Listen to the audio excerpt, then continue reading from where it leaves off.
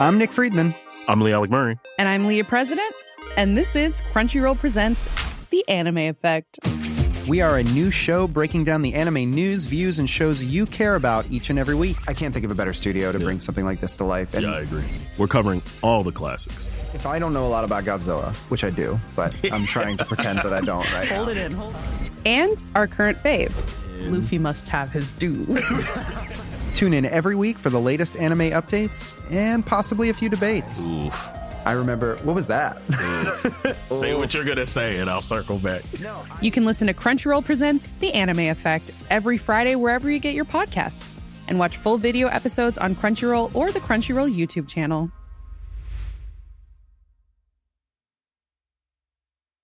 Ryan Reynolds here from Mint Mobile. With the price of just about everything going up during inflation, we thought we'd bring our prices down. So to help us, we brought in a reverse auctioneer, which is apparently a thing. Mint Mobile Unlimited Premium Wireless. How to get 30, 30, bit to get 30, bit to get 20, 20, 20, bit to get 20, 20, bit to get 15, 15, 15, 15, just $15 a month? Sold! Give it a try at mintmobile.com/switch. $45 up front for 3 months plus taxes and fees. Promo rate for new customers for limited time. Unlimited more than 40 gigabytes per month. Slows full terms at mintmobile.com.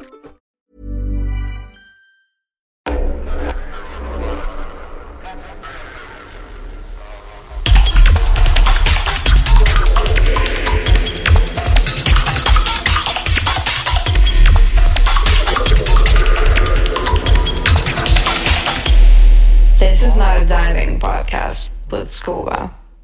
Welcome to the show. I'm Scuba. This is the Not a Diving podcast. Okay, on the show this week, a couple of things. So slightly different episode format. The other week, we had a bonus podcast, which was an episode of Singles Club. So if you haven't listened to that, it's a format which normally pops up on the Patreon feeds. And if you're not a Patreon subscriber, then head to patreon.com/scubaofficial to get hold of that. But yeah, it's a format which normally pops up there and is basically me reviewing 10 tracks in a fairly light-hearted and unserious manner. So I do stuff like the Spotify Global Top 10 or the Viral Top 10 or whatever. Anyway, so that bonus podcast was one of those. And I've been meaning to do a Taylor Swift one as requested by Janet in the Discord. If you're not on the Discord, then head over to hotflushrecordings.com/Discord to join us there. But it's not really a chart. So the request was to do the top 10 streamed Taylor Swift tracks, basically. But since I'm a Taylor Swift fan, it's like, it doesn't really fit into Singles Club. It's kind of the fun bit of Singles Club is kind of slating tunes, really, if I'm completely honest. So I decided, instead of doing it as a Singles Club, to do it as a sort of addendum to a regular episode. So after the main conversation this week, I'm doing my Taylor Swift Singles Club thing. Basically, why do I love Taylor Swift? I'm going to try and find that out because I'm a really big fan, but I'm not like super familiar with a lot of her catalogue. There's like 2 or 3 albums which I know pretty well and I love, really love. But there's loads more of it which I'm, not familiar with. And I had a look through the top 10 streamed tracks and I only know about half of them. So it should be quite fun to do that.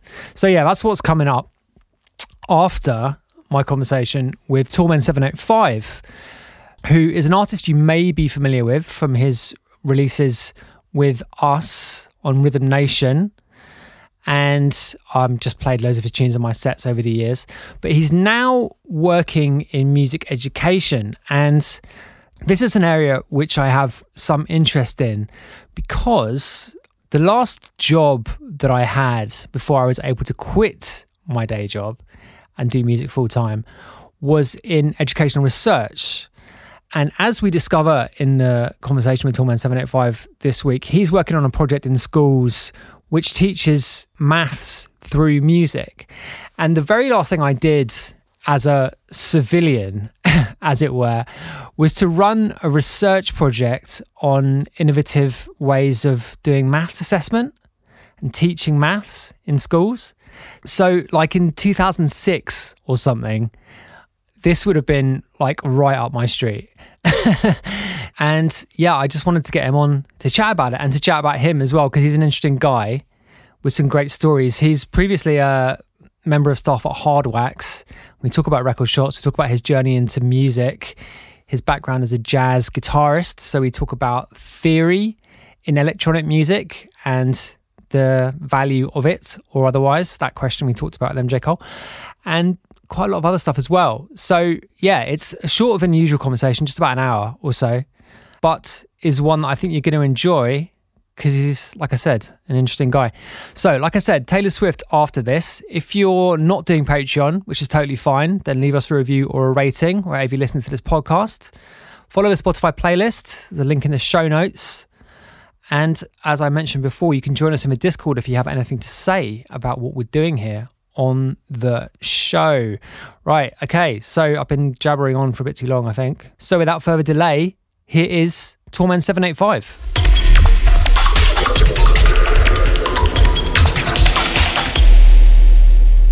Tallmen785, welcome to the show. How are you doing, sir? I'm doing fantastic. Thanks for having me. I'm going to call you Brian because that's like your actual name. If you don't mind, you can call me Paul. It'd be weird to call me, but I could also call you Scoobs. No, please don't do that. But maybe don't do that. Yeah, just call me Paul. Yeah, how you doing, man? It's been a while since we talked. Okay, so let's try and do this in a way which is going to be listenable, shall we?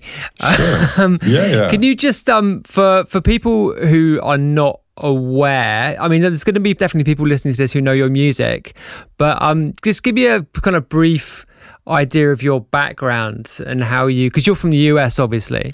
Yeah. I'm from Kansas. So it's basically the middle, like the buckle of the Bible Belt. And that actually, where I'm from, has very little, or I mean, I guess my connection to what I'm doing now is almost like nil. You know, I mean, I basically grew up around like dad rock from like the 1970s and stuff like that. I mean, I was born in 78, and so I kind of grew up with like best of American rock hits from the 70s and 80s. Yeah, right. Nice. So I mean, I basically to kind of put it in a neat little package. I basically spent a bunch of time in Kansas, and then I moved to Maine when I was 12, and that's where I got into Stevie Ray Vaughan. Okay. And this legend, and this VHS tape called Live at the El Macambo. And this VHS tape was the thing that freaked me out, because he was playing Voodoo Child Slight Return from Jimi Hendrix, and he just had this like amazing kind of, you know, vibe to him, and he basically like got me into playing guitar. I think the only white guy who's ever been able to play that track and do it justice.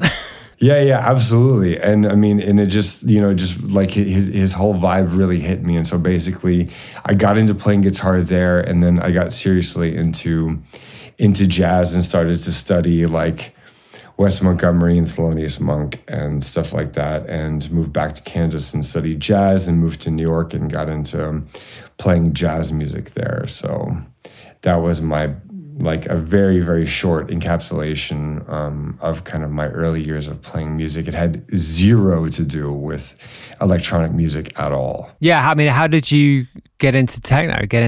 What was your route into electronic music then? You. And the thing is that God, you're laughing, but you are. And I don't know if I've ever told you this, because we've hung out quite a bit and like whatever, but maybe I just didn't want to be that guy to say that thing to the person. But it honestly was like going to Substance. Right. That. Oh, okay. Well, hang on a second then. Hang on a second. Because obviously Substance was in Berlin, but you've just been talking about Maine and Kansas. So like what brought you to Berlin? What brought you to Europe? Right. So basically, like I was living in Manhattan at the time, and there's a really great falafel spot on like West 4th Street in the West Village called Mamun's Falafel, and I met a German girl there, and she asked me for a tissue, and I kind of laughed and was like, "Do you mean a napkin?" And a couple of months later, I ended up in Europe. Yeah, right. Okay. But it was super interesting. Just a quick point of my time in New York, because my time in New York was extremely formative for me. Also with electronic music, because I got into like soul jazz records, and I was a huge dub fan, like with King Tubby and all this kind of stuff. But they also started to release like Box of Dub and like the future sound of dub and like all this kind of like dubstep stuff that was coming out of London and at the time. And so that was kind of a way for me to slowly get into it. But I never really got into like I never understood the physical aspect of electronic music until I came to Berlin and went to Berghain. And actually my very first real clubbing experience was at Substance, watching you and a bunch of other people play. Wow. Okay. So what had taken you to New York in the first place? I wanted to be really serious about playing jazz. I was practicing guitar 8 hours a day, or 6 to 8 hours a day, and transcribing Wes Montgomery solos and Miles Davis solos and John Coltrane and like all this kind of like really classic jazz stuff. And I was also into like Ikue Mori and a lot of stuff from not really John Zorn, but John Zorn related type stuff. Mm-hmm. And so I wanted to go there and kind of also Bill Frisell was a huge influence on me. And he was here, like Paul Motion, Bill Frisell, this whole area of like New York jazz was just fascinating to me. So I wanted to come there and be with it. And I ended up actually meeting and being mentored under Ornette Coleman in New York. I met him in a subway train. Oh shit! Wow. I saw him and I was like, wait a minute, that's Ornette Coleman. So I went to go and talk to him. And I was like, man, can I like walk and talk with you for like 5 minutes? Is that cool? And he's like, yeah, sure. So he sat down actually with me on the train station and basically like talked to me for an hour. I actually had to tell him like, dude, I actually need to go now.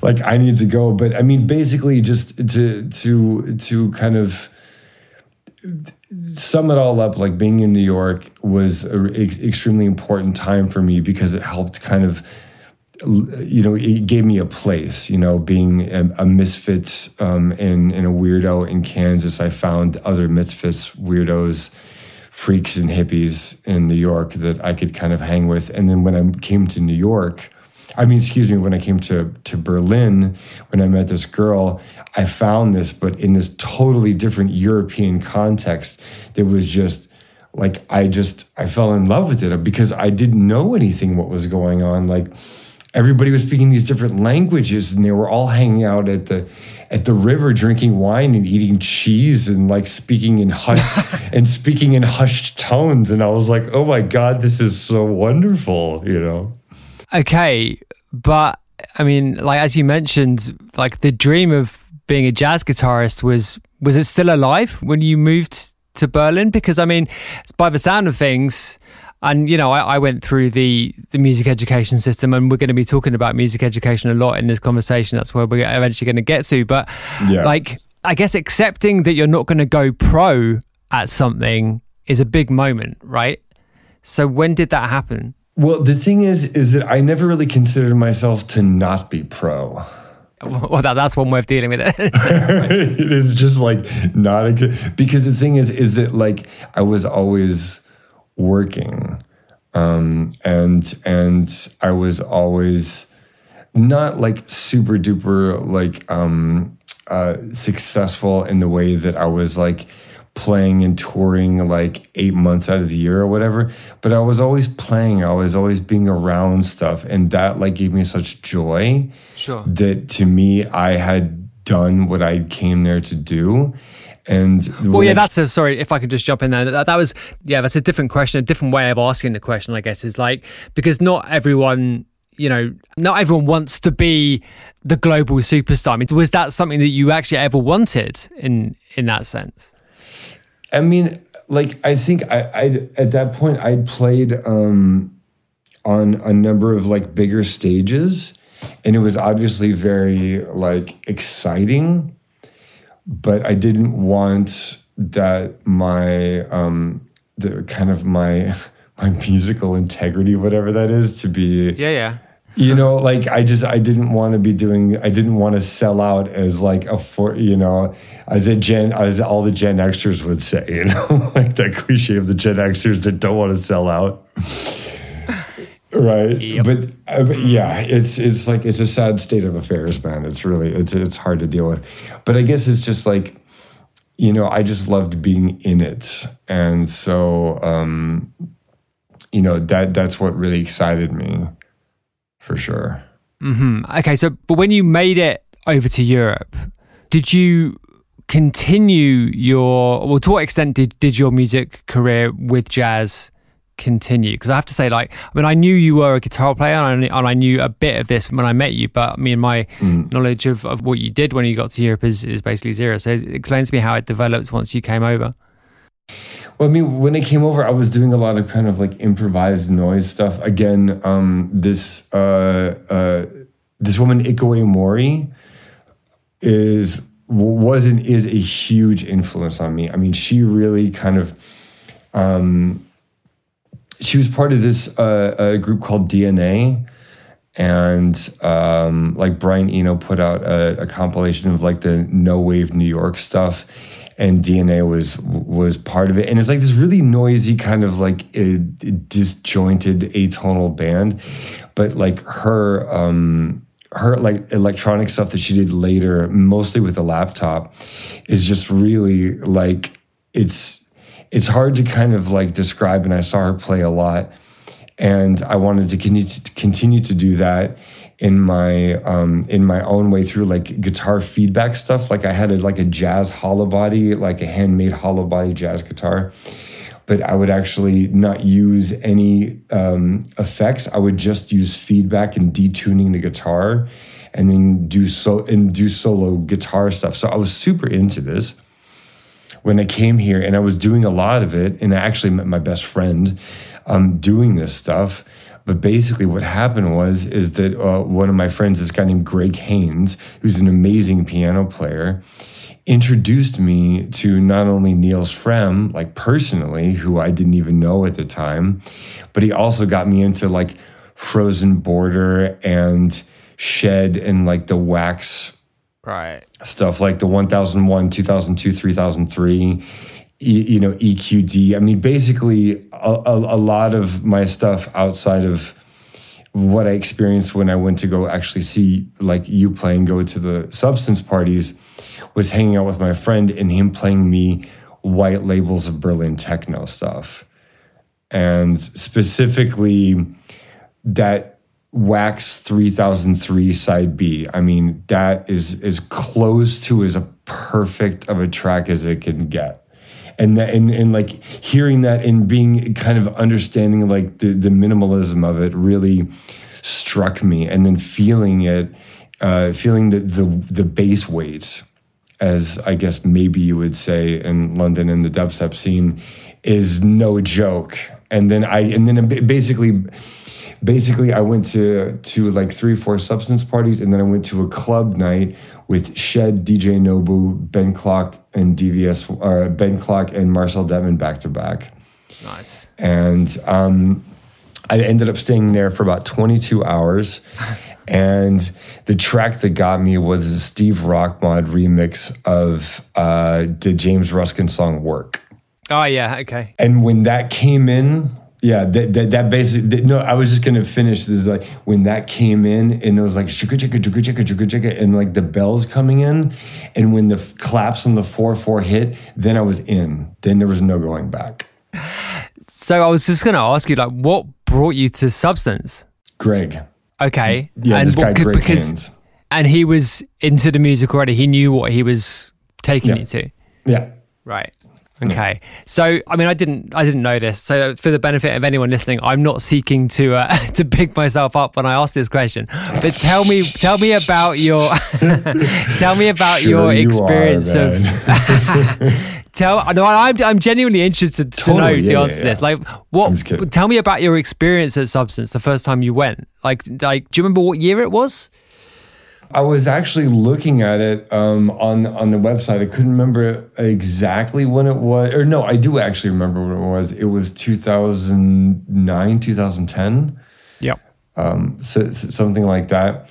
And I mean, and I'm kind of kidding, with you about it, that you're not trying to bring yourself up. But I mean, I know how much you care about the audience's like experience when you play. Yeah. And I think that kind of the empathy that you and people like you bring to somebody like me who's never experienced it is really something that is like really inspiring to me. And I try to bring whenever I play, especially since I've been a DJ, like really caring for, and I think that carries over now into my work with kids. It's like, that's an amazing thing, because like if the people are having a good time, then you're having a good time. And so, I mean, I think that basically what it was is that like I was listening to these off-kilter beats, like these non-techno kind of like vibes happening with this really heavy bass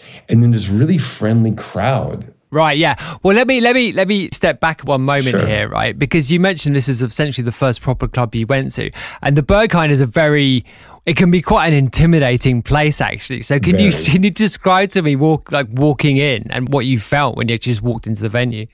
Well, I mean, yeah, it's like for anybody that's been the kind of knowing if you'd, I mean, it's difficult because I mean, it's such a, like, it's almost like looking at a landscape. Like they built it so like as you're walking up, then the dance floor reveals itself. If you're like, as if you're like looking, if you're like going up a mountain and you turn around and all of a sudden this vista appears in front of you. And I mean, and it sounds quite like maybe slightly over dramatic, but it is very dramatic. It's extremely dramatic, and everything kind of fell into place for me. And watching somebody like Mala play and watching the concentration that he has and the grin that he has, and then these like deep red and blue and green colors slowly moving around, not these like crazy weird like strobe lights that you get at some places, but like slow moving, dark, rich, deep colors, then like reflecting off of the glistening sweat of the people around you. It's like, I never experienced it before. And then everybody had these crazy, beautiful outfits. And they were just like, I was like, dude, I'm from Kansas. What? I know cowboys and Stevie Ray Vaughan. What the fuck is this, And so, I mean, I think that, the staff, the security was really beautiful. Nobody wears headphones or anything, so you don't know who works there. Right. You have no idea who works there. And that also adds so much to it. So it's like the combination of everything really led to this kind of, like open vibe. I could just be a weirdo. I just remember screaming on the dance floor. I mean, not like loud, but just pumping my fists up in the air and just being like, yes, dude, yes. And, and like I'd never experienced that, before. So I think that the combination of everything really, really worked. And I think that, when you came in with that party, it was the right place at the right time, and it just got me. Yeah, I think you're right. I've often reflected that we got lucky with that exact thing, being in the right place. Like the people in the city were ready for it, the venue were ready for it, and we filled a gap that was waiting to be filled, basically. And for a few years, it was really, really fun. One of the best things I've ever done in my life, for sure. It was just great thing to be a part of. Yeah, and I mean, I won't keep on going too much about it, but this is actually a perfect moment, if I may be so bold as to just say thank you. Really, I mean it. Well, I mean it, man. You're more than welcome, man. You're more than welcome. It means a lot that it means a lot to me that it meant so much to you. Yeah. And that's what I guess when you put on a night and when you put on a party, I guess that's the ultimate of what you're trying to achieve, right? You're trying to stimulate emotions in people, and so that's great. That's amazing to hear that, man. I really appreciate it. Totally. So tell me about how this new appreciation of electronic music then kind of took over your musical outlook, because you started making tunes, and then I remember that was how we first met, is that you coming up and giving me tracks, right? Yeah. So I mean, I guess it made sense for you as a musician just to start trying to make this music. Was it like that?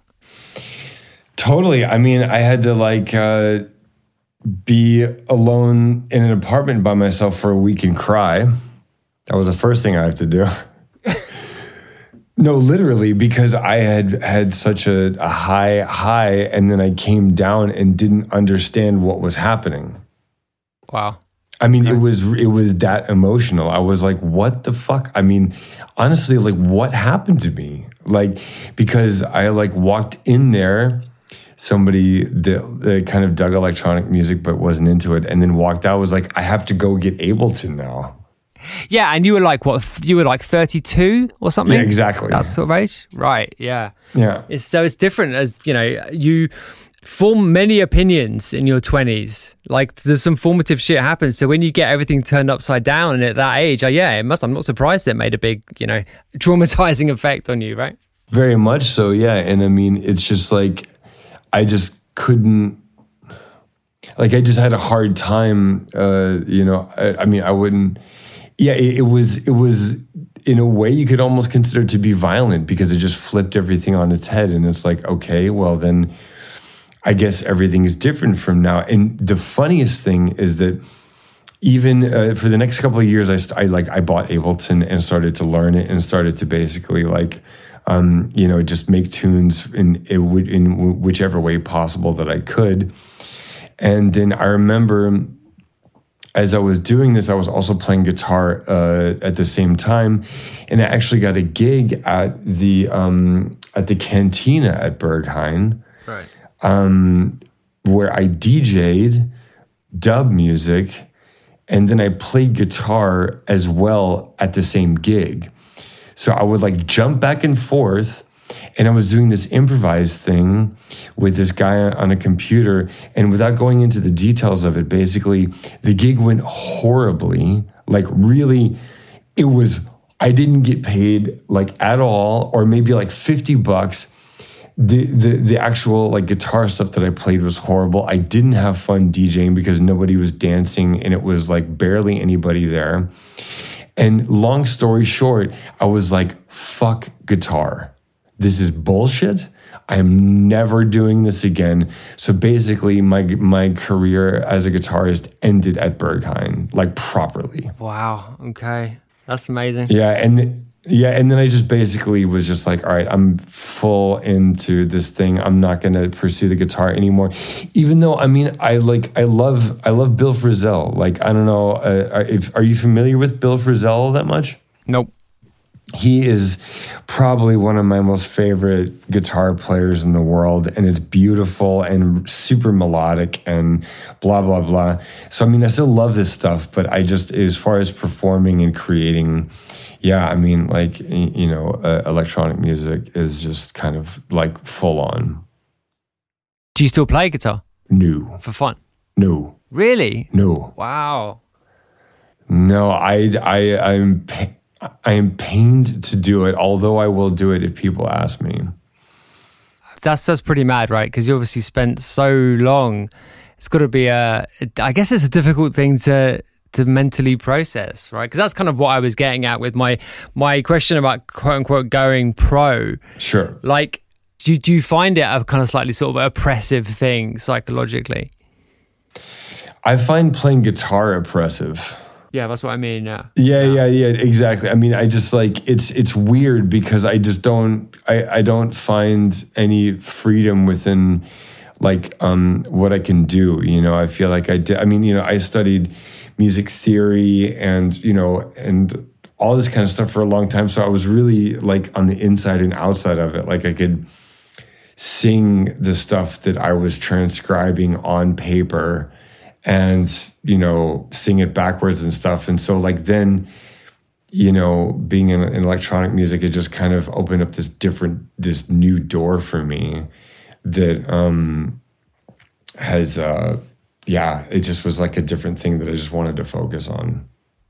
Yeah, I mean, the kind of issue of theory in electronic music is an interesting one, isn't it? I talked about it a lot on the episode I did with MJ Cole, because he's got a music degree and like knows it all, you know, all that stuff. And we were kind of like going back and forth on how useful it is and whether it sometimes can be, maybe it's a barrier. And that's often what the kind of argument is with people who haven't learned it, or are quite often like, no, I don't want to learn it because I don't want to, you know, I don't want to have my brain put in a certain direction. I mean, where do you come down on that question?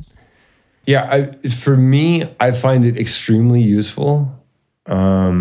And I am very happy that I learned it and got as deep into it as I did, like modal theory, basically. And it's interesting, like when I was studying with Ornette Coleman in New York, when he was younger, he could play Charlie Parker solos from beginning to end. You know, he studied it and he could do it verbatim. And then he went on to do his own thing. So it's like, if you like learn the structure and then break that structure, or, you know what, maybe not break it, but, you know, if you like do something else, you can always go back to it to make something really kind of melodic, because I find melody to be, hearing something that's, like one of my biggest heroes for the past while has been Niels Fram. And I can't get enough of listening to him play piano and do stuff.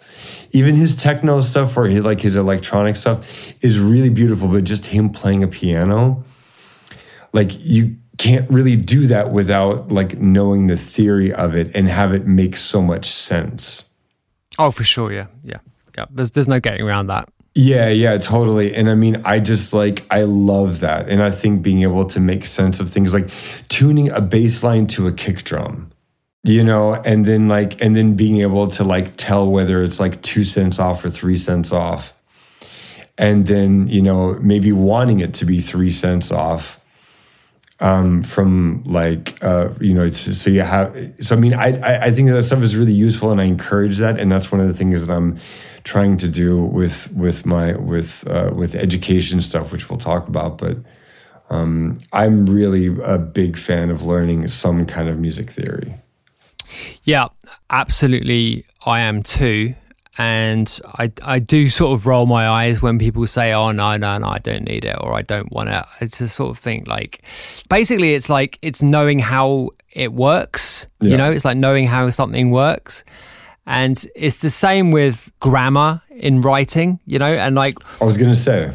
Right, yeah. One of my biggest regrets is like in my sort of education, like in the British education system, they stopped teaching grammar in like the 1970s. And as a result, like my knowledge of English grammar is fucking terrible. And a big part of the reason why English people don't speak foreign languages is because we don't learn English grammar. So it's that much harder to understand... how the mechanics of another language work, right? So it's like, it's so fucking dumb. And yeah, don't get me started on that. Well, I have started. No, but it's like, just real quickly, like it's super interesting that you bring that up, because like, you know, in my school right now, we're studying communication, and like, if you know how to put things together, then you can communicate with people.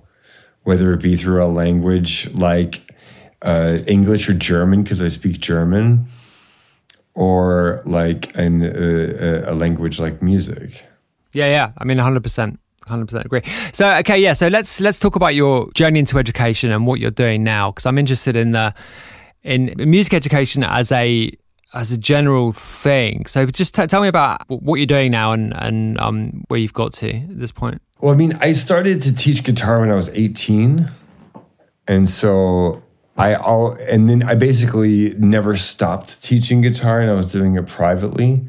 And I mean, for a long time, I really kind of enjoyed it because it gave me the freedom to just teach guitar and then, go out and listen and play gigs and stuff like that. And so, but then I started to really kind of resent not the lessons themselves, but everything surrounding it, because I was just fucking broke all the time and just felt like shit, because I was like, I mean, yeah, I'm kind of like just doing music stuff, but what does it mean when I get home and I don't feel like, enthused about like actually making music when I get home? So like, what's the point of it? And so after kind of a lot of soul searching and trying a couple of different jobs, I actually ended up quitting for a while and worked at a couple of record stores, which was a really kind of amazing experience. But like, I kind of let me stop you there, because I've never worked at a record store. So tell me what it's like working at a record store. I'm interested to know this from someone who's done it firsthand. Dude, if anybody's out there that's listening that is really serious about like doing music for a while, and you have a chance to work for a couple of years in a record store, then like do it. Like, I think it's beautiful. It's like, it's hard work. It's kind of shitty sometimes, but it's being able to just go. I mean, I would just give people like 20 records and they would come back with 10 that they would buy. And then they would come back. And I mean, I just busted out like so many records, and I just did it by sight in a heartbeat. I just knew what was up, and just learning about different labels and who's like on that and who's with that. And then also, I think not only just like the music aspect of it, but the social aspect of the hang, learning how to hang with people, like learning how to deal with quote unquote famous people.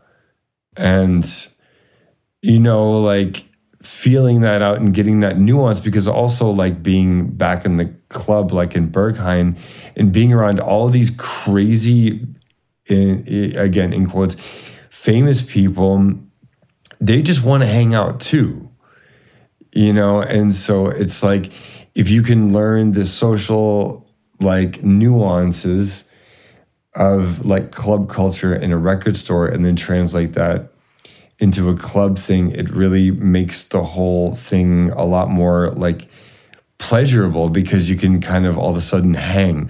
So I think outside of being really enthusiastic about listening and being around music all the time, I'm a very social person. My dad was actually a preacher. Right. He was a preacher in the church, and so like he just loved being around people, and I kind of got that too. And like I have, that like, am I using the word loquacious right when you like to talk? Like this. Right. Yeah. Right. Yeah. This loquacious nature of just being around, and so I think also if somebody is a bit younger and has a chance to do that and just learn how to be with people and hang out and be a social, like, there's a lot to be gained from that. Yeah, amazing. So sorry, I interrupted you. No, I mean, I think that was basically it. I mean, working in the record stores was really cool, and also like a little bit dark sometimes, because I think that, okay, then I guess I'll basically end with this as far as the record stores go, because with them, I also saw quite a dark side of not even the record business, but just like business, of people that were just pissed off at others being in their club when they didn't want to be, if they weren't cool enough to be in their club. Oh, really? Okay. Yeah, that makes sense. It's just like, man, what are you doing? Like, why? Like, I'm the more the merrier. And also, like, you know, some people that I worked with, they would ask me, like, Brian, why are you, like, giving them these, like, Taylor Swift records or, like, Beyonce records? You know, when they're coming in, like, because they're asking for, like, a birthday present. And I'm like, well, first off, I fucking love Beyonce and Taylor Swift. Okay, first off, let's just get this straight, okay? But second off, they're coming in here because they want to get something that means something to somebody else or to them.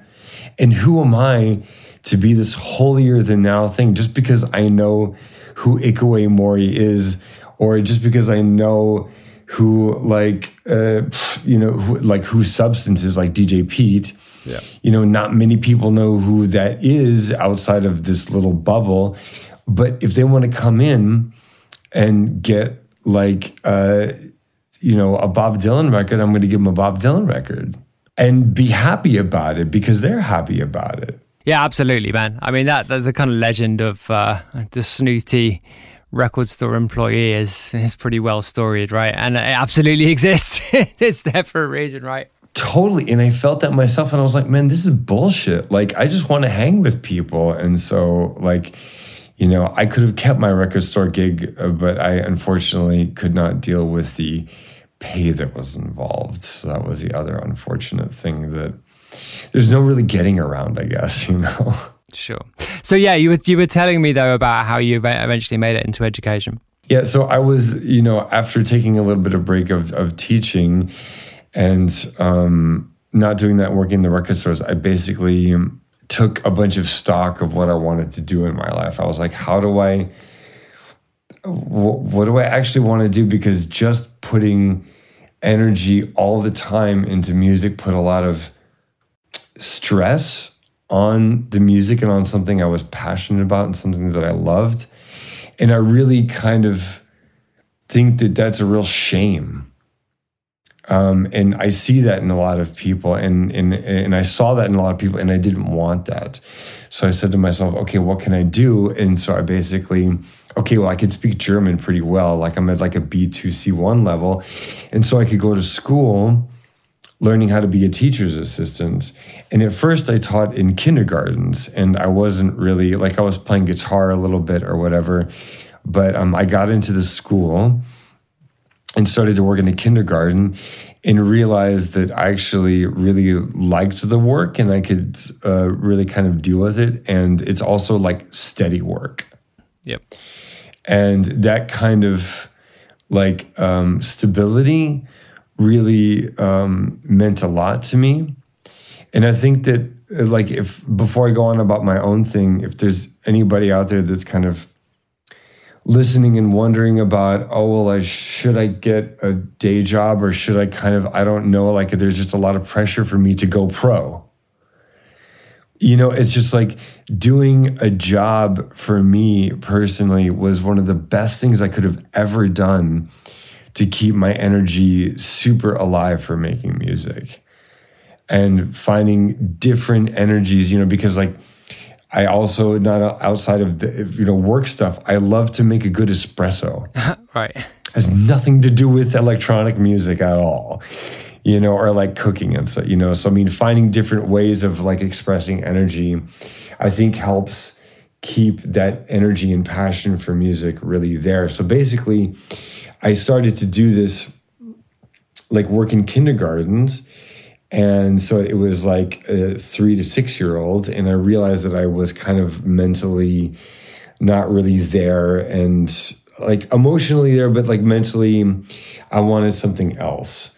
And so the company that I work for actually has an elementary and secondary school here in Berlin that I could transfer to.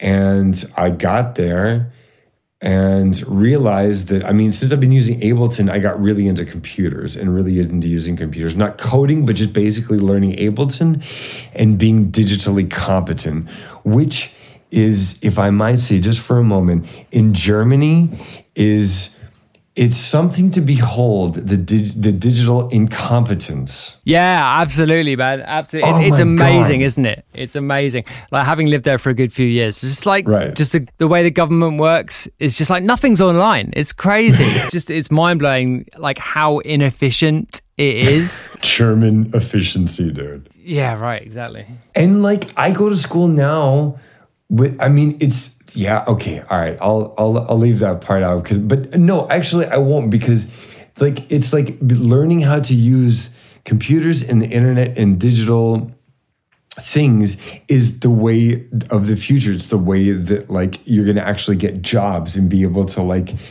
learn how to like, move in this world. And when I came to the school, I was one of the only people that was really like fluent in this language, in this like digital language. Right. And so I already was using this stuff a lot, where a lot of other people were still trying to figure out, how do I print something?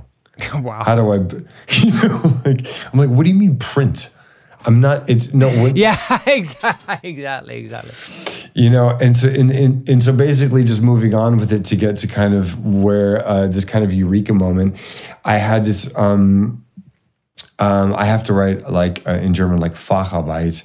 I have to write like a thesis to end my education. And I was thinking about how I can incorporate electronic music into this. And I thought to myself, well, wait a minute.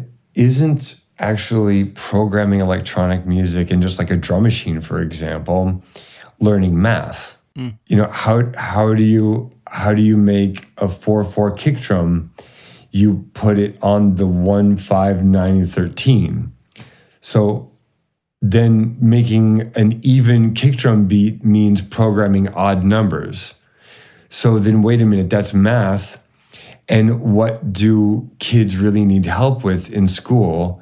It's music and math. I mean, in German, like if you look at the studies and kind of trends and whatever, music and math is really lacking.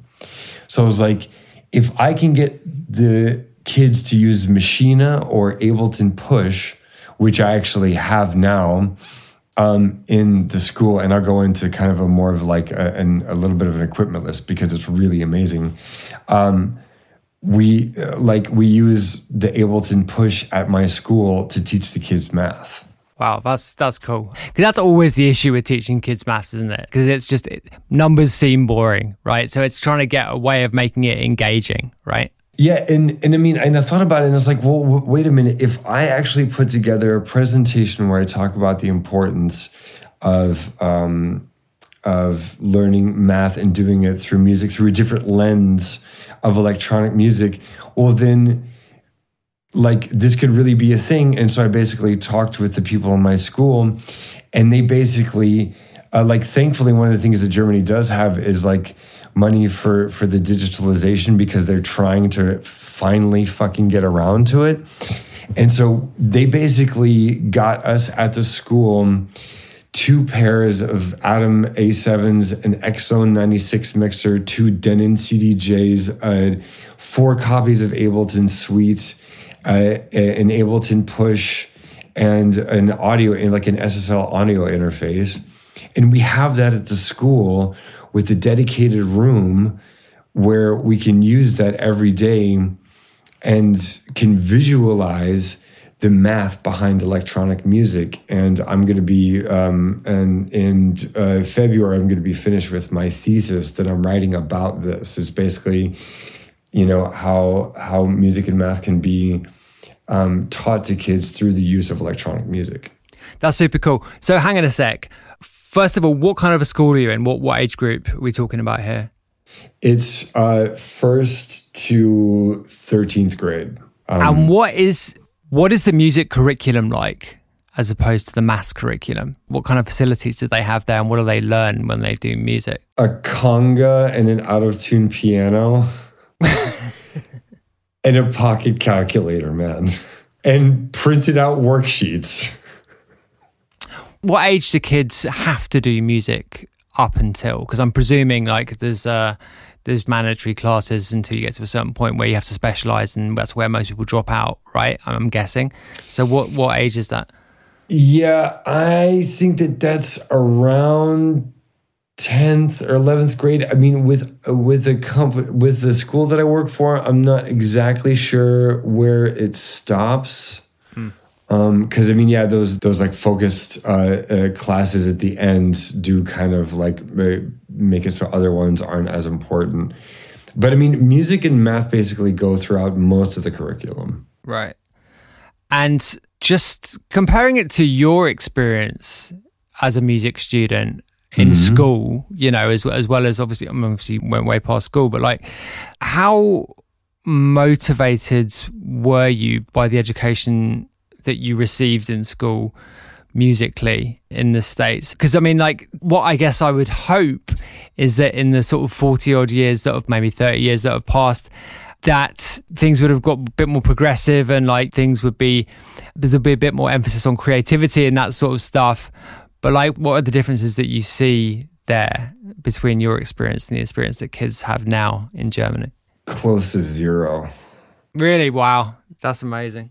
And that's kind of the problem, is that it's just, I mean, it's, you know, being a teacher is an extremely difficult job, right? Like, and I mean, so it's, you know, I mean, that's definitely nothing to kind of, it means a lot. And that's one of the reasons why I'm a teacher's assistant and not a teacher, is because actually being a teacher and doing all those extra things around just the thing that you want to focus on is just so intense. And I mean, I got lucky when I was in school because I had Tony Boffa and Gil Donatelli. They're two guys that taught me, and if they're listening, thank you, because they really encouraged me to play guitar. They saw something in me.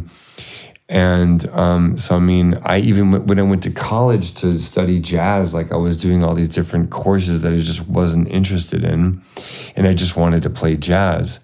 And so I just basically locked myself in a practice room for 6 hours a day and played and skipped classes. And the thing is that these kids are missing now. These kids are missing excitement. They're missing engagement, to use a you know, a marketing term, right? Like engagement. But they're missing something to like hook them into it. And electronic music, whatever genre you want to pick, electronic music is the music that they're listening to. They are not listening to, because most schools have a conga and a guitar and a piano that's out of tune. Well, that's exactly it. It's exactly it, isn't it? Because like when I was a kid and my mum was trying to make me learn pieces on the piano, you know, and she got nowhere because I didn't want to be playing the music that I was being asked to play, because I didn't want to listen to it. But as soon as I picked up a guitar, an electric guitar in particular, suddenly it was like, fuck yeah, I'll play this all day. Like, yeah, totally. You know what I mean? Like, drag me away from it, right? Like, and it's the same now, presumably, for a kid. I mean, it was actually the same for me when I was first able to use music tech, because I was lucky enough to go to a school for the last 2 years, like the high school, where there was a little music tech lab. There was a couple of synths and like, you know, a sequencer, so I could sit in there and like, you know, immerse myself in it. And I absolutely did that. Like, I spent hours. I was the only kid in my year who really, you know, who caught the bug, but I really, really caught the bug. I would skip classes to go there. Yeah. My music teacher would kind of look the other way, pretend not to know that I was skipping other classes, you know, shit like that. Like, because she was like, she couldn't believe someone was so into this shit, you know. She was like, wow, an enthusiastic student.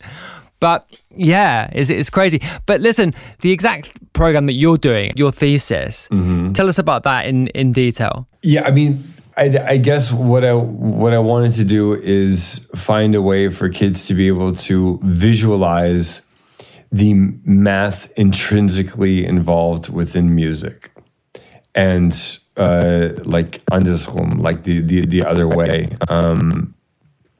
like the other way around. How it just basically like that there is like that you can use math to write music and music to write math. And I think that I found a really great way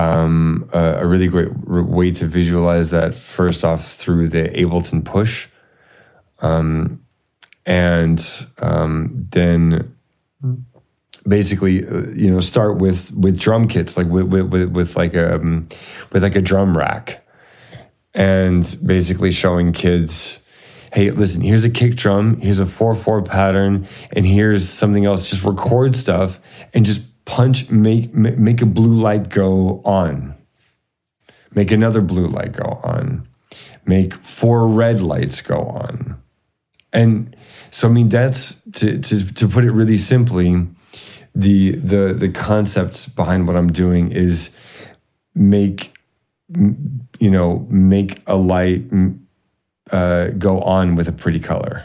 And that basically gets everybody going, because who doesn't like pretty colors and lights blinking? And I noticed that because I even did it with preschool kids, with kids that are like 2 years old. I've gotten them, like, held them up to the push, and they just punch at it, and they're just like, wow, like, blah, And then I have, 11th graders who are super into like mixing stuff and moving it around. But then as soon as they have some kind of, chord in there from a synth with like the older kids, you can basically just like solo that chord, look at it, see which notes are being played, and then say, okay, so I have 4 notes that are being played. What are the spaces in between those notes? And then we're going to translate those spaces in between those notes into numbers. And then we're going to turn that into an addition or a subtraction problem, or actually turn them into both an addition and a subtraction problem, solve that addition and subtraction problem, and then flip them around again, and then make that a different chord. Okay, that's quite an interesting way of thinking about it. It's just pretty cool. So what do the kids think of this? They're really into it. Like, I mean, it's the enthusiasm level is quite high, although it is a bit daunting. Right. It's a lot to like take in, because keep in mind, we don't just have the Ableton push. We have the XO 96, we have a Denon DJ 6000 with a touch screen and like 8 pads where you can do slicing and rolling and all this kind of different stuff. But the thing is that they can scratch on a DJ platter and make it go brr, brr, brr, and like they see, blue and green colors. But then as we're counting, like, when we're listening to like, that Wax 3003 stuff, like it's, when you count it from where instruments come in and out, it's super like exact. Like it's like 32/64. Yeah. It's like you can count exactly where something's going to come in.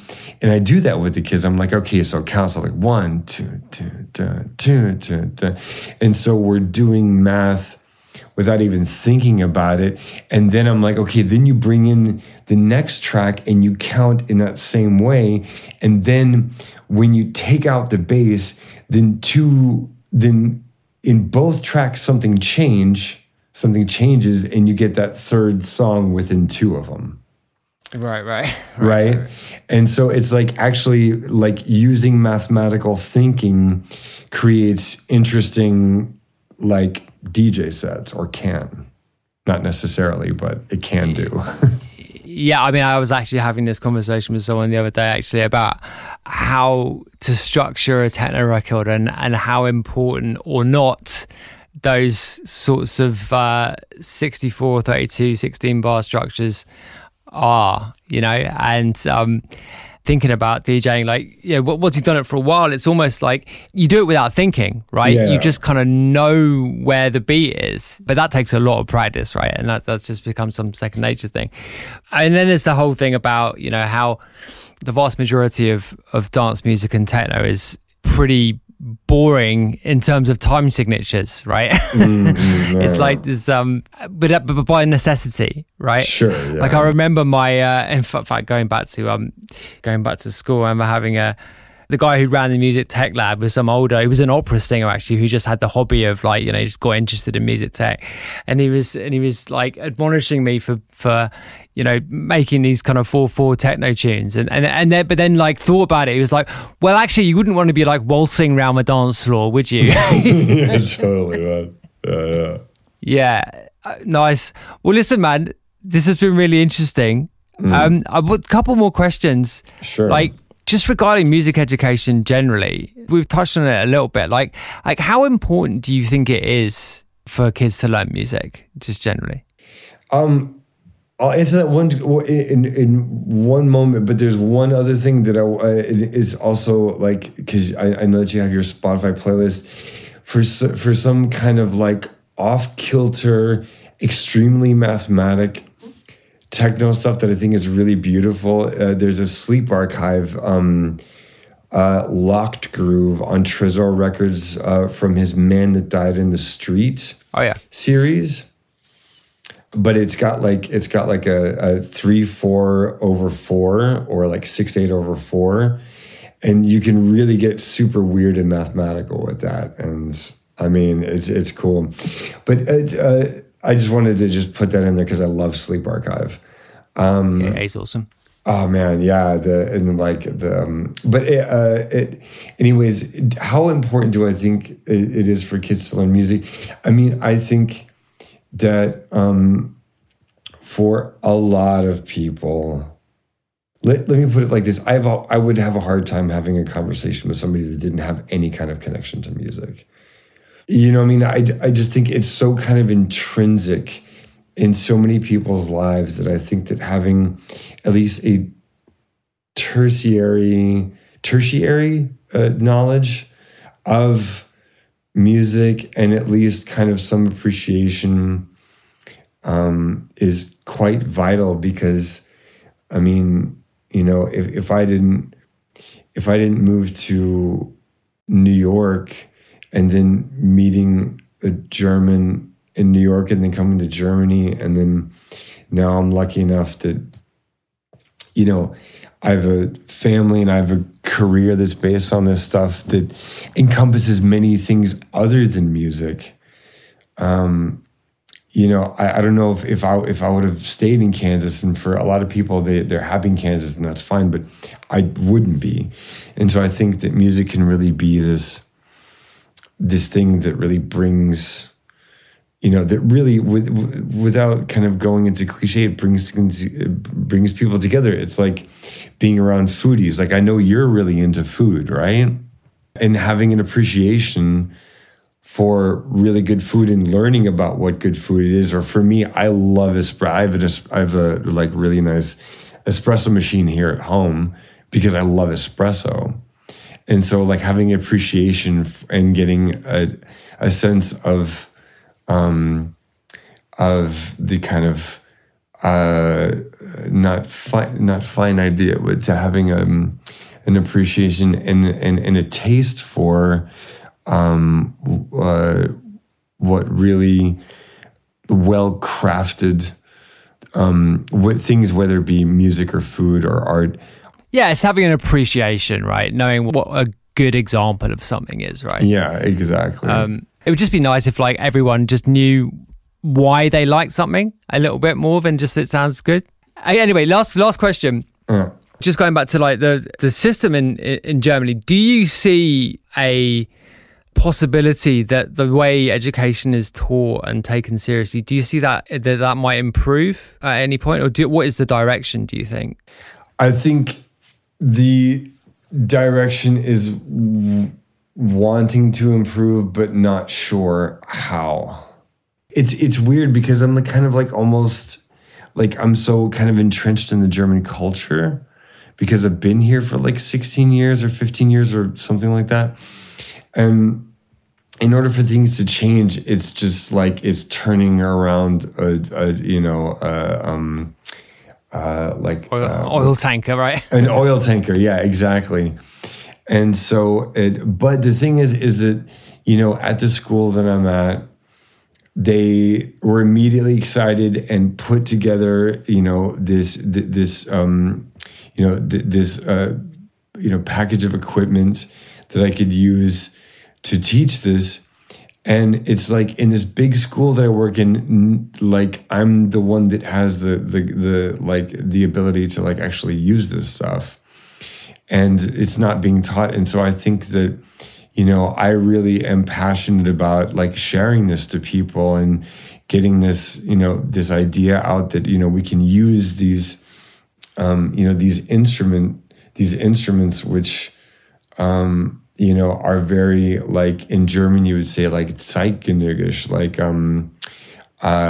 contemporary and exciting for kids, you know. And it's like, wait a minute, I could use this on my TikTok channel.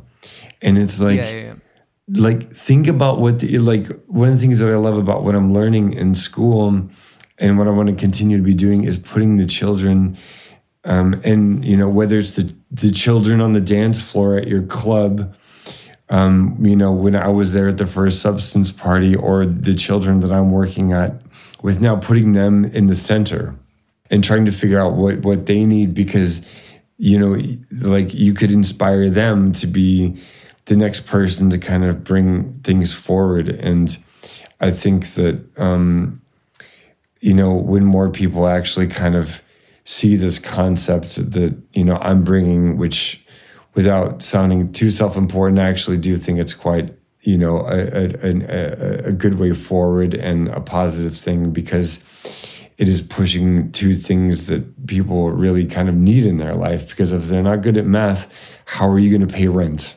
You know? Yeah. Like, and, you know, how are you going to pay your taxes? And these things need to happen if you want to, like, you know, live like a decent life. And like, that's what I want to really give, you know, I want to give that to my son, and I want to give that to other kids who are sorely lacking that. I mean, we have kids from the Ukraine. We have 20 some odd kids from the Ukraine that came in to our school just after the war broke out. And then we have another 20 some odd kids that are from Afghanistan. Wow, really? that I'm working with as well. And it's like seeing, you know, these kids coming from war-torn countries coming in, and then all of a sudden they're looking at like this friggin' DJ mixer that they have at Berghain at their school, you know, like, you know, and then they get to go and have, you know, 3 square meals a day and like a salad bar and all these kind of things, you know. And it's like, I guess the point that I'm trying to make is that, like, it's hard to turn around this oil tanker, but I think that, you know, there's a slow realization that, you know, working with these digital tools, especially with something like Ableton Live. I mean, I don't, full disclosure or disclosure in general, I don't work for Ableton Live. There's no payment involved. There's no advertisement. I just love what they do. It's an amazing thing. And, you know, people use different kinds of, you know, tools, but I find Ableton to be an amazing thing. And, you know, for kids to get an idea about how to actually use like a digital audio workstation where they could actually produce something is really exciting. And it's just not being used. It's not being used very much right now. And that's something that I want to help kind of change in the educational system. So, yeah, I'm really positive about it. That's great, man. And I think you can be, you can be proud of what you're doing for sure. It sounds awesome. So yeah, thanks for doing it, man. This has been a lot of fun. Great to talk to you. Yeah, thanks for having me. That was Tallmen785. Yeah. I was going to use that conversation initially as a sort of bonus pod during the pledge drive that we did in the last couple of weeks for Patreon members, or to try and get new Patreon members. And if you want to sign up, then patreon.com/GooberOfficial. But it was a longer conversation than I anticipated. And even though I wasn't treating it as a full episode when I went into it, I think it justifies itself, because we did talk about some really interesting things, and we got into some areas which we haven't talked about too much on the show before. So yeah, Brian is a cool guy and a great musician, And yeah, I just enjoyed it. It was good. He has some interesting things to say. He's got a great voice as well, that kind of Kansas twang to it. Okay, as I mentioned at the top, there's two halves to this episode, and the second half is Taylor Swift Singles Club. So I've been a big fan of Taylor Swift basically since the 1989 album.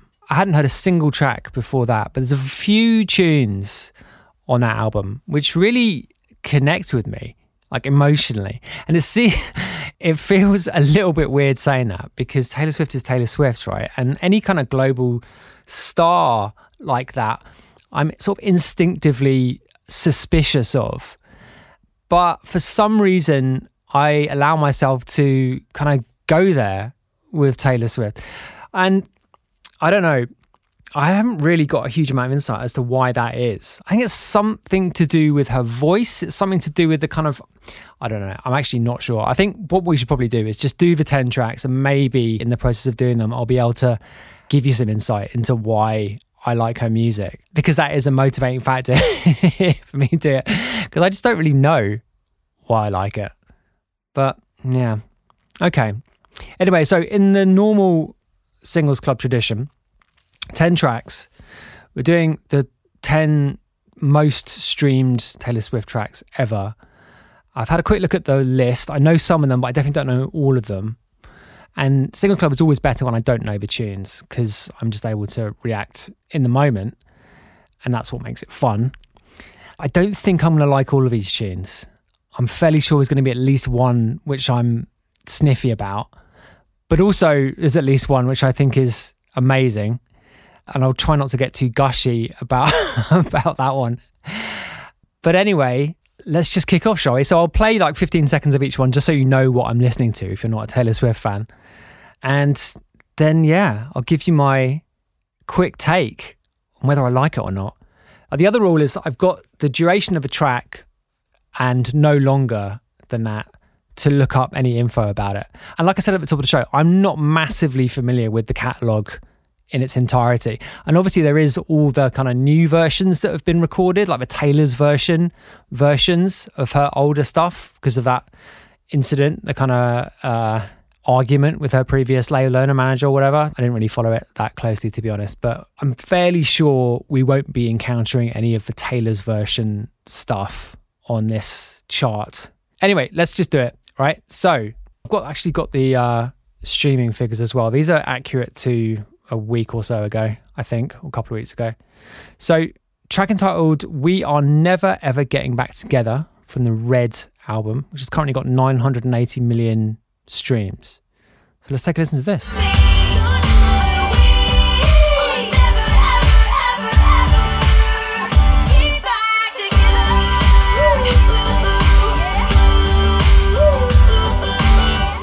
Okay, right, so that's just a great pop song, obviously.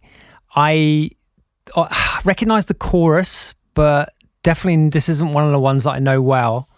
Like Red is an album that I don't know that well at all. So 2012 this is from, and it's co-produced by Max Martin and co-written by Max Martin. So it really has that like super, super commercial pop sheen to it, and so many kind of little tropey touches, tricks, which make it seem quite throwaway actually.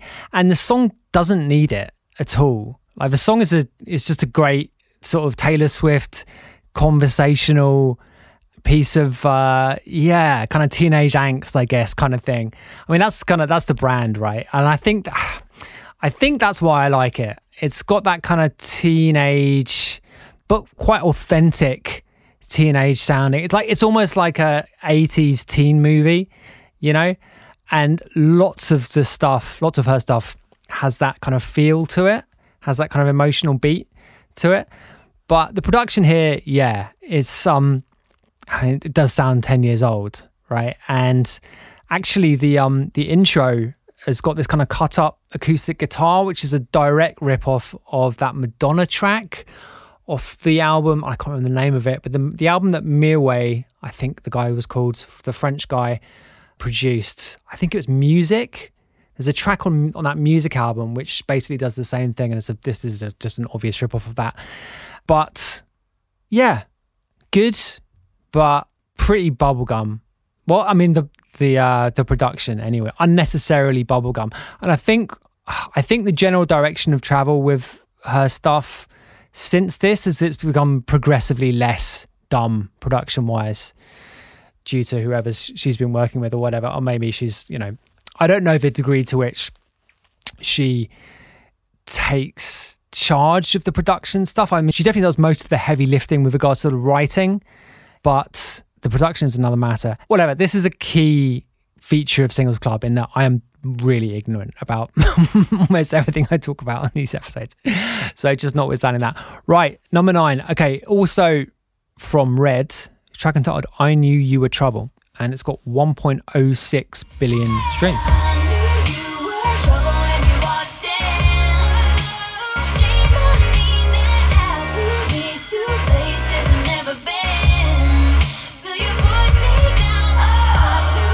Right, that was pretty shit, to be quite honest. 2012 was like peak commercial dubstep era, wasn't it?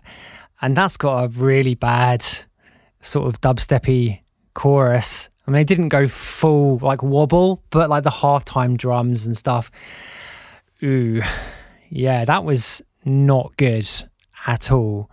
And it really just reeked of kind of like super producer doing the whatever's cool at the time kind of thing. So yeah, Max Martin and Shellback were the co-producers on that. And yeah, I don't think that was good at all. In fact, it was pretty bad. Well, okay, I mean, maybe this is going to be the low. Actually, to be honest, like in addition to the production, the vocal was quite bad as well.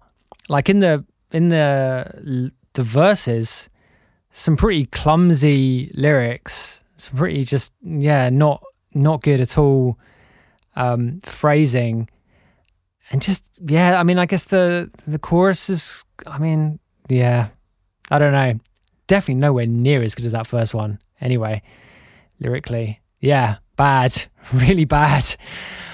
Okay, well, let's hope this is the bottom. Maybe there's going to be some better stuff coming up. Well, actually, I think there's a good chance it isn't going to be the bottom, because there is one on here which I don't know what it sounds like, but I'm particularly concerned about. Okay, number 8. And I haven't heard this one either. I'm just looking at this. I actually haven't heard almost all of these. There's only 3 of these that I have heard. Well, actually, to be fair, I definitely did know the first one.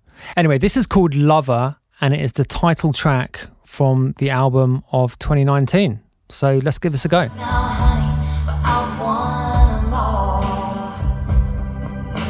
Can I go where you go? Can we always... Right. So that obviously sounds completely different. And 7 years later, after that Red album, working with Jack Antonoff on the buttons. And okay, I don't really like the sound of the production on that track. It sounds really, I don't know, it sounds quite plastic. I mean, it's obviously a sort of live band recording, but they've managed to make it, whoever mixed it, I don't know, I just didn't like the sound of it. Like, and maybe I think like this album is quite varied and there's some like electronic-y stuff, and maybe they're trying to bridge the gap there. So it's haven't gone full sort of organic sounding. I haven't gone like full kind of scratchy, and I don't think that really serves it too well, just in terms of the sound of the records. Like the drums are, sort of like sort of overdriven toms and that sort of thing. I mean, I'm being really picky here, I realise, but yeah, didn't really grab me production-wise at all. I mean, with regards to the song, halfway through, and I was like, fuck, this is quite boring and I'm not super imaginative. But then the middle 8 hits and it really makes the song, the middle 8. It's got this sort of modulation in it, which really gives you something different. And it really adds a lot to the whole thing. Like, it's a brief key change and really, lovely, and just gives it this kind of different harmonic edge. And then when it goes back to the chorus, you think, okay, right. So this makes sense now. Prior to the middle eight, you're just kind of like, could be anything, and it's kind of just like chugging along in that kind of 6/8 kind of swingy high school sort of ball in the 1950s kind of vibe. But yeah, like I said, when the middle eight hits and you get that key change, or it's not really a key change, like a modulation in the chord sequence, that really makes it. And it made it much more of a like arresting listening experience. Because before that I was just like, yeah, it's quite a boring song with quite boring production. But that took me out of like just being bored with the production. So much better, like significantly better than the number 9. We never give ratings on Singles Club. I mean, the Fact magazine video, which inspired Singles Club, I was actually made to give ratings to tunes, but I haven't been doing it, so I'm not going to start now. Anyway, that was all right. No, I know it was better than all right, because when it got to the last chorus, I was like, yeah, it was good. It was good. Okay, we're up to number 7, and it's called "You Belong With Me" from the Fearless album, and this has 1.091 billion streams. I didn't actually say that the previous track has 1.074 billion streams. I mean, these are decent numbers. Not amazing. I mean, a billion streams is a billion streams, isn't it, really? Right, let's do this. From the Fearless album, which is an early one, actually. I think it might be the second album. So this is going to sound a lot different as well. Okay, let's do this. You and your worn-out jeans, I can't help thinking this is how it ought to be.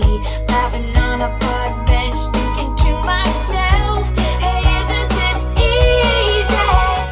easy? Okay, so this was the track that she won the Grammy for. I think it was for the best video, when Kanye did his thing at the ceremony, which I think was the first I ever heard of Taylor Swift. And I really don't like Kanye West. I think he's a fucking dick, and have done so.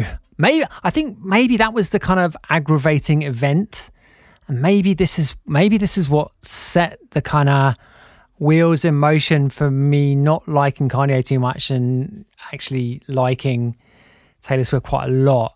Because that just seemed like a bullshit thing to me. Like Kanye saying, what was it he said? It was about Beyonce. He said Beyonce should have won, right? And like respect the artistry or some shit. And I'm not going to say anything about Beyonce, but I mean, Taylor Swift's better than Beyonce. Okay.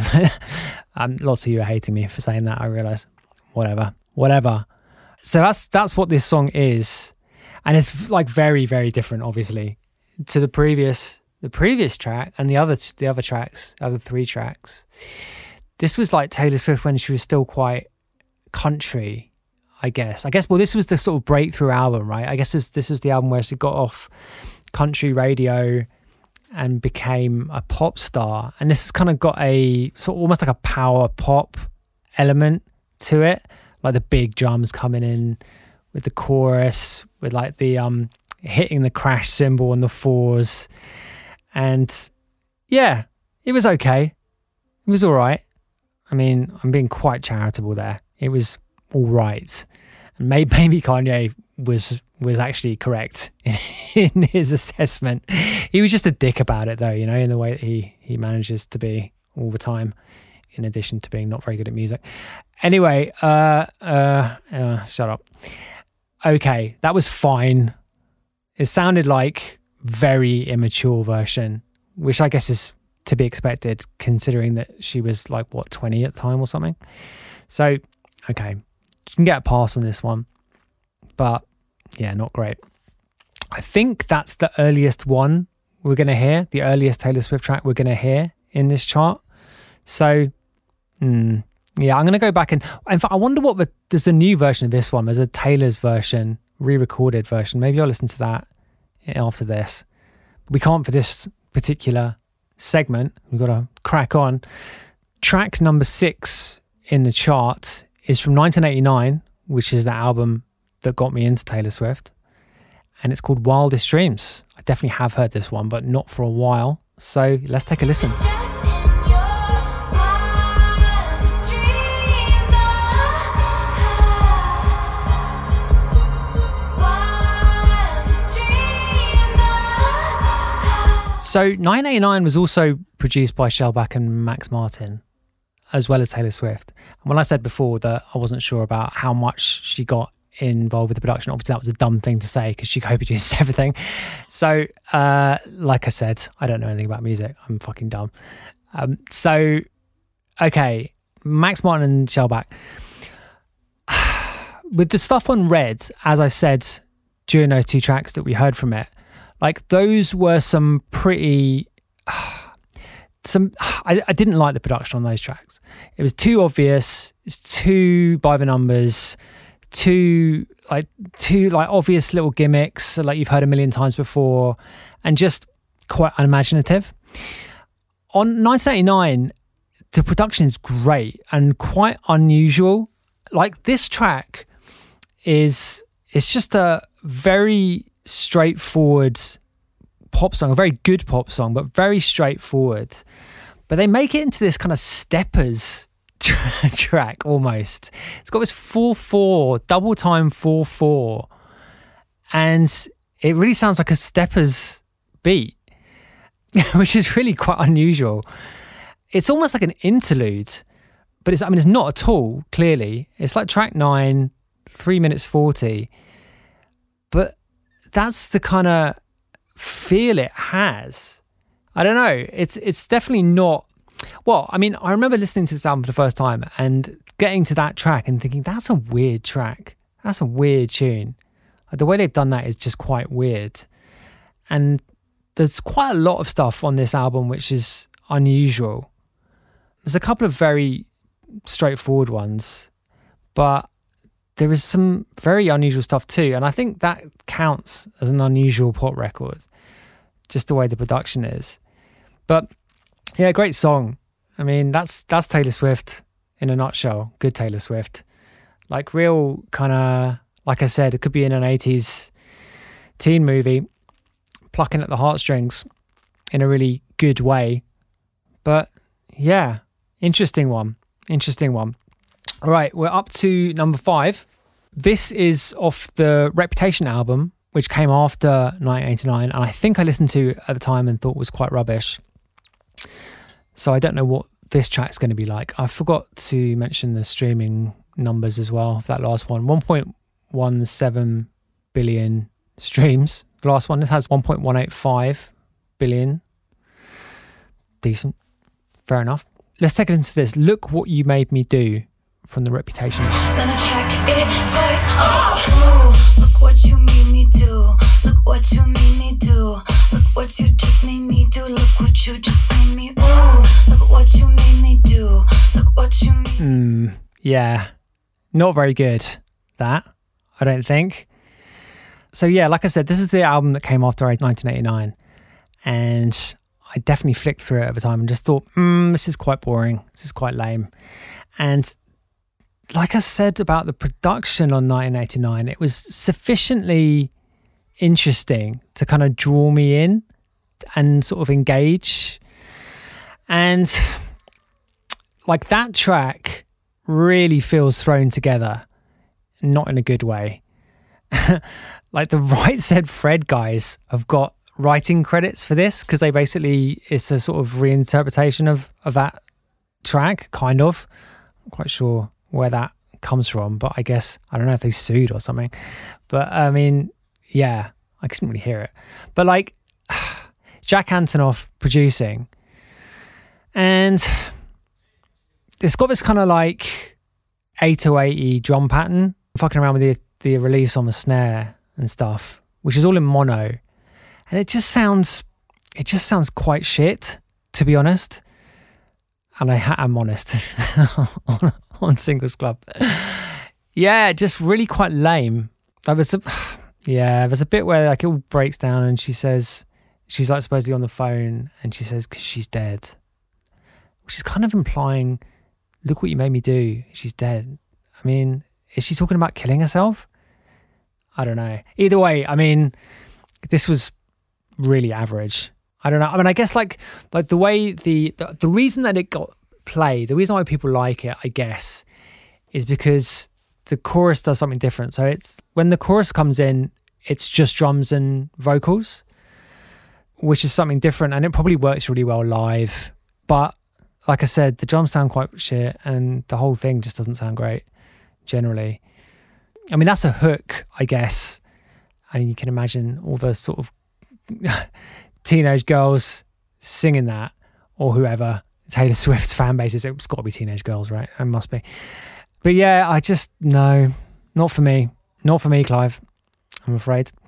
Okay, number 4 is Love Story. Oh, it's another one from the Fearless album. So this is an old one too. Love Story. Let's give this a listen, shall we? 1.528 billion streams.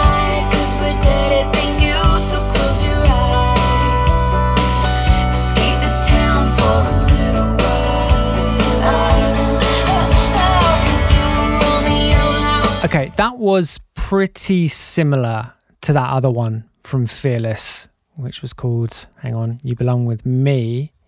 Sort of power pop, kind of big drums in the chorus kind of thing, like exactly the same. And it even does the key change in the last chorus, the Backstreet Boys special. Yeah, move it up a tone. That's the oldest trick in the book. Get up off the stools, lads, kind of thing. And yeah, I was expecting to like these more, I have to be honest. There's quite a lot of average stuff in here. This is, yeah, I'd be interested to hear the new version. I don't know to what extent they just re-recorded it like note for note. They probably did. And it's basically just a kind of money exercise, right? Which is fine. Not judging. It's totally fine. Totally understandable. If someone else owns your masters and you want to record new masters of your songs, then that's cool. I understand that. Anyway, generally quite boring of a song, and I don't know. I mean, it was ages ago and she was really young, and it's like the country thing is really there in your face. I mean, this must have been played just zillions of times on commercial radio in America, right? It actually reminded me of a oh man, listening to this reminded me of an overheard conversation that I had. I was in Los Angeles playing a show years and years ago. It must have been around 2010. It was definitely around the era, because I was definitely playing, I remember playing Hive Mango at that show. Yeah, it must have been 2010, because just as a sidebar, I played that show and it was with Marianne Hobbs and Plastician at the Roxy, I think, on Sunset Strip. I'm pretty sure that's what it was. Anyway, and I played first, and then Plastician and Marianne Hobbs did their thing, and some dude, I think it was the promoter, came up to me afterwards and was like, "Yeah, man, you had him dancing with chill out music." I was like, "Fuck!" I thought I was playing dubstep, but apparently not. Anyway, that wasn't the story that I wanted to tell. So I was having breakfast the next morning. I had terrible jet lag, so I woke up at like 5 a.m. and went and had breakfast in the hotel restaurant, which was like in Hollywood, outdoors, great view of the city.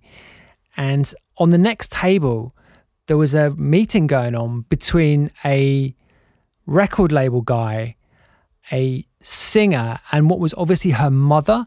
And the singer was like, I don't know, she must have been, 17 or 18 or something. And they were talking about Taylor Swift, or rather they were talking about, the mother and the A&R guy were talking about how they could build this young singer's career. And it transpired that this singer was from Canada, and he was talking about, I just remember him saying, yeah, she needs some of Taylor Swift's attitude. And the mother said something, and the guy goes, yeah, but she's got that Canadian attitude. We need some like Taylor Swift attitude. I was just like, fucking hell. This is the wrong end of the music industry. That's just horrible. I had no idea where that person went. Maybe she's really famous now. I don't know. I wouldn't know. It's possible. It's definitely possible. But I was just like, oh God, I want to be sick. Just like the thought of being a major label A&R, just ugh. Bleh. Anyway, that's a lengthy aside, which has nothing to do with what we're talking about. So we are in the top 3 of this chart, the last 3 tunes, and 2 of them I know at the back of my hand. One of them I've never heard before and is the one that I'm worried about. I mentioned before that I was worried about a tune, and that's the one that I'm worried about. So that's number 2, but we've got number 3 first, and it's Shake It Off from 1989. So let's give it a go.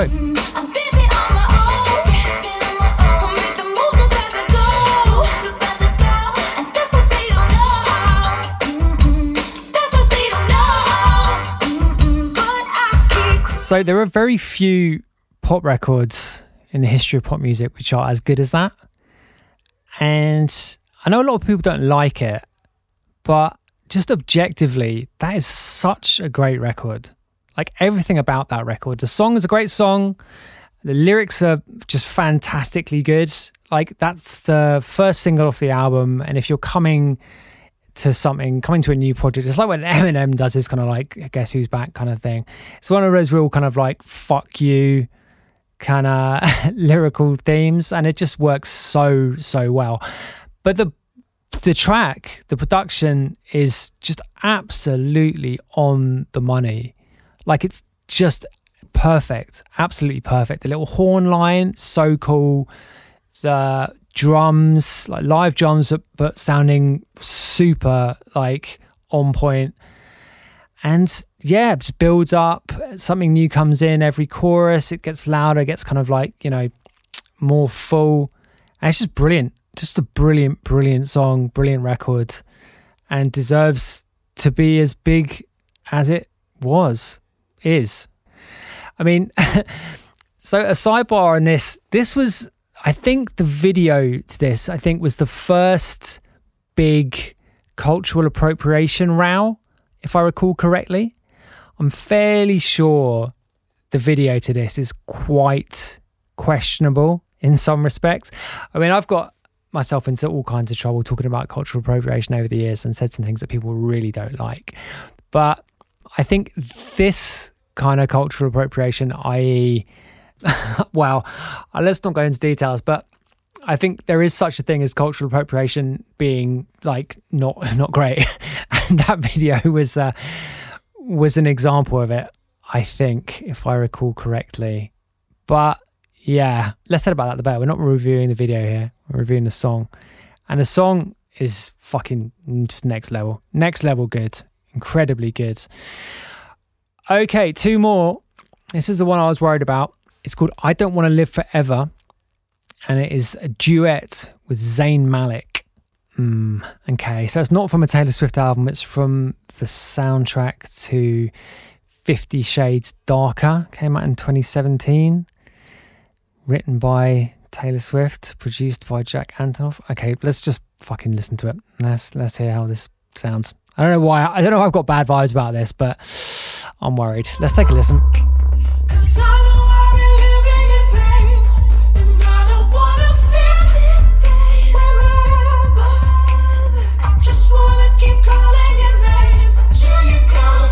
It wasn't quite as bad as I was thinking it might be, but Zayn Malik is just a total fucking non-entity, and frankly One Direction were just a non-entity in of themselves. Harry Styles is quite average. I think Harry Styles sums up the music industry. The success of Harry Styles, the success of One Direction, sum up how shit the last 10 years were of music. Just bullshit. Absolute bullshit. And the way this works is Zayn does the first verse, and it's similar to, I forget which Biggie track it is, but the Biggie track with Jay-Z, and Jay-Z does the first verse, and then when Biggie comes in, it's just embarrassing how much better he is. Like this different level of delivery and charisma coming through on the record, like to such a ridiculous extent. I mean, I'm surprised that Jay-Z even allowed that to go out. I mean, he probably didn't have quite the same ego at the time that he does now. But this was similar to that. So as soon as Taylor gets on the mic, it's just a different level, really, of performance. And like I said, just the charisma coming through is just on another level. And it's just a bit embarrassing that Zayn sings the chorus at the same octave as she does. Because it's just like, I mean, yeah, I don't know, man. It's not very, at the risk of sounding prehistoric, it's just not very masculine. You can't imagine Frank Sinatra doing that, can you? I mean, just, oh man, I'm down on music in the last 10 years. I really think it was a bad decade for music. That last one, really bad. Yeah, I've said this before, whatever. I'm not going to moan about it. But yeah, this was just pretty lame. And like the production was kind of okay. I think Jack Antonoff production on this chart has been not great. Definitely not as good as the Max Martin stuff. But this was probably the best of the bunch without that being a particularly high bar to clear. So yeah, look, I'm not going to complain that much. It was a bit... I'm not going to complain that much, having just massively complained. All right, okay, we've got one more to do. It is from 1989, and it's called Blank Space. Let's give it a listen.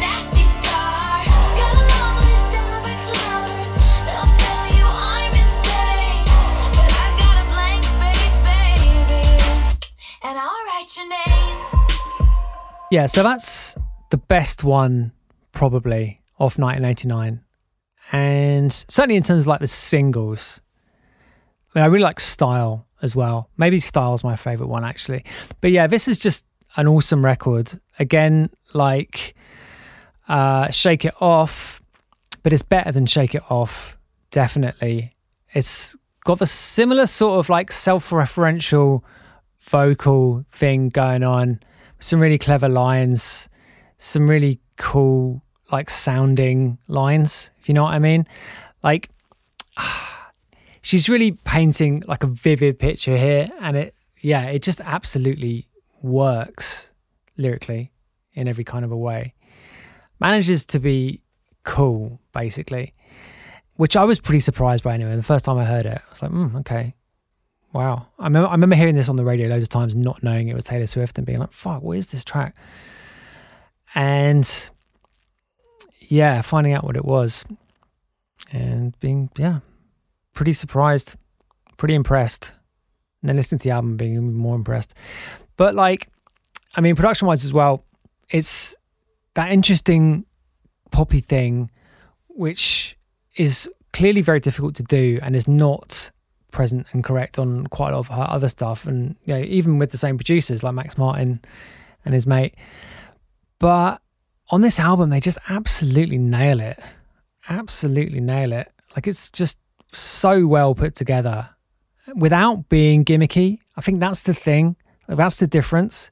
Like, they don't resort to lame tricks on this album. Like, the songs are strong enough and they put enough into the individual parts that they don't need like those just lame pop tropes going on every now and then, which they definitely have on those tunes from Red. Anyway, yeah, this is just great. It's just a great song from a great album, really. I should say that, like, I was expecting to like the tracks in this chart more. And I've been pretty down on quite a lot of them. Like, my favourite albums are 1989 and then, like, Folklore, I think is just awesome. Awesome record. And I like the new one too, a lot. But I think I was surprised. Actually, was I surprised? I don't know. But like, Folklore is quite a lot different, and I think just really great, really, really great. But in a kind of down-tempo-y kind of a way, which is why they're not going to show up in the top 10 all-time Taylor tunes. Anyway, this was fun. I haven't really discovered why I like the music. I mean, well, that's the thing. I was expecting to kind of be introduced to new good stuff, but then why would I think that? This is a commercially successful chart of commercially successful tracks, which I tend to not like, so I don't know why I'm surprised about this. But Blank Space being at number one, that's one of the best tunes. So fair fucks, basically. Yeah. Anyway, we're done. If you've stuck with this episode all the way through, then well done to you. If you're not on Patreon, then leave us a review or a rating wherever you're listening to this. Follow the Spotify playlist. I might put some Taylor Swift tracks in there this week. There's a link to that playlist in the show notes. And join us in the Discord. If you want to criticize my take on Taylor Swift tunes, then join us in the Discord, hotflushrecordings.com/discord to join that Discord server. And I will see you in there. And I will also see you same time, same place next week for the next episode of a Not a Diving podcast, back on the regular episode structure next week. I'll see you then.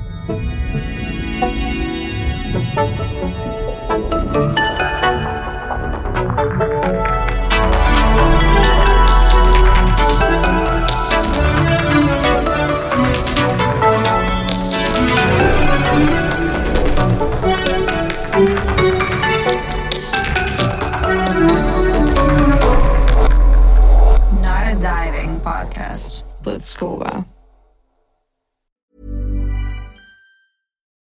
Do you love anime, gaming, movies, and discovering how your favorite pop culture affects everything you do? Then join us on Crunchyroll Presents The Anime Effect. I'm Nick Friedman. I'm Lee Alec Murray. And I'm Leah President. Every week you can listen in while we break down the latest pop culture news and dish on what new releases we can't get enough of. Whether you love movies, I'm going to tell you all about the hopeful 4K re-release of Tron Legacy that happens. I'm right there with you. Or music. The music in this show is absolutely incredible. Or anime. And under this mask is another mask. You can discover your new favorites right here on The Anime Effect. Listen every Friday wherever you get your podcasts and watch full video episodes on Crunchyroll or on the Crunchyroll YouTube channel.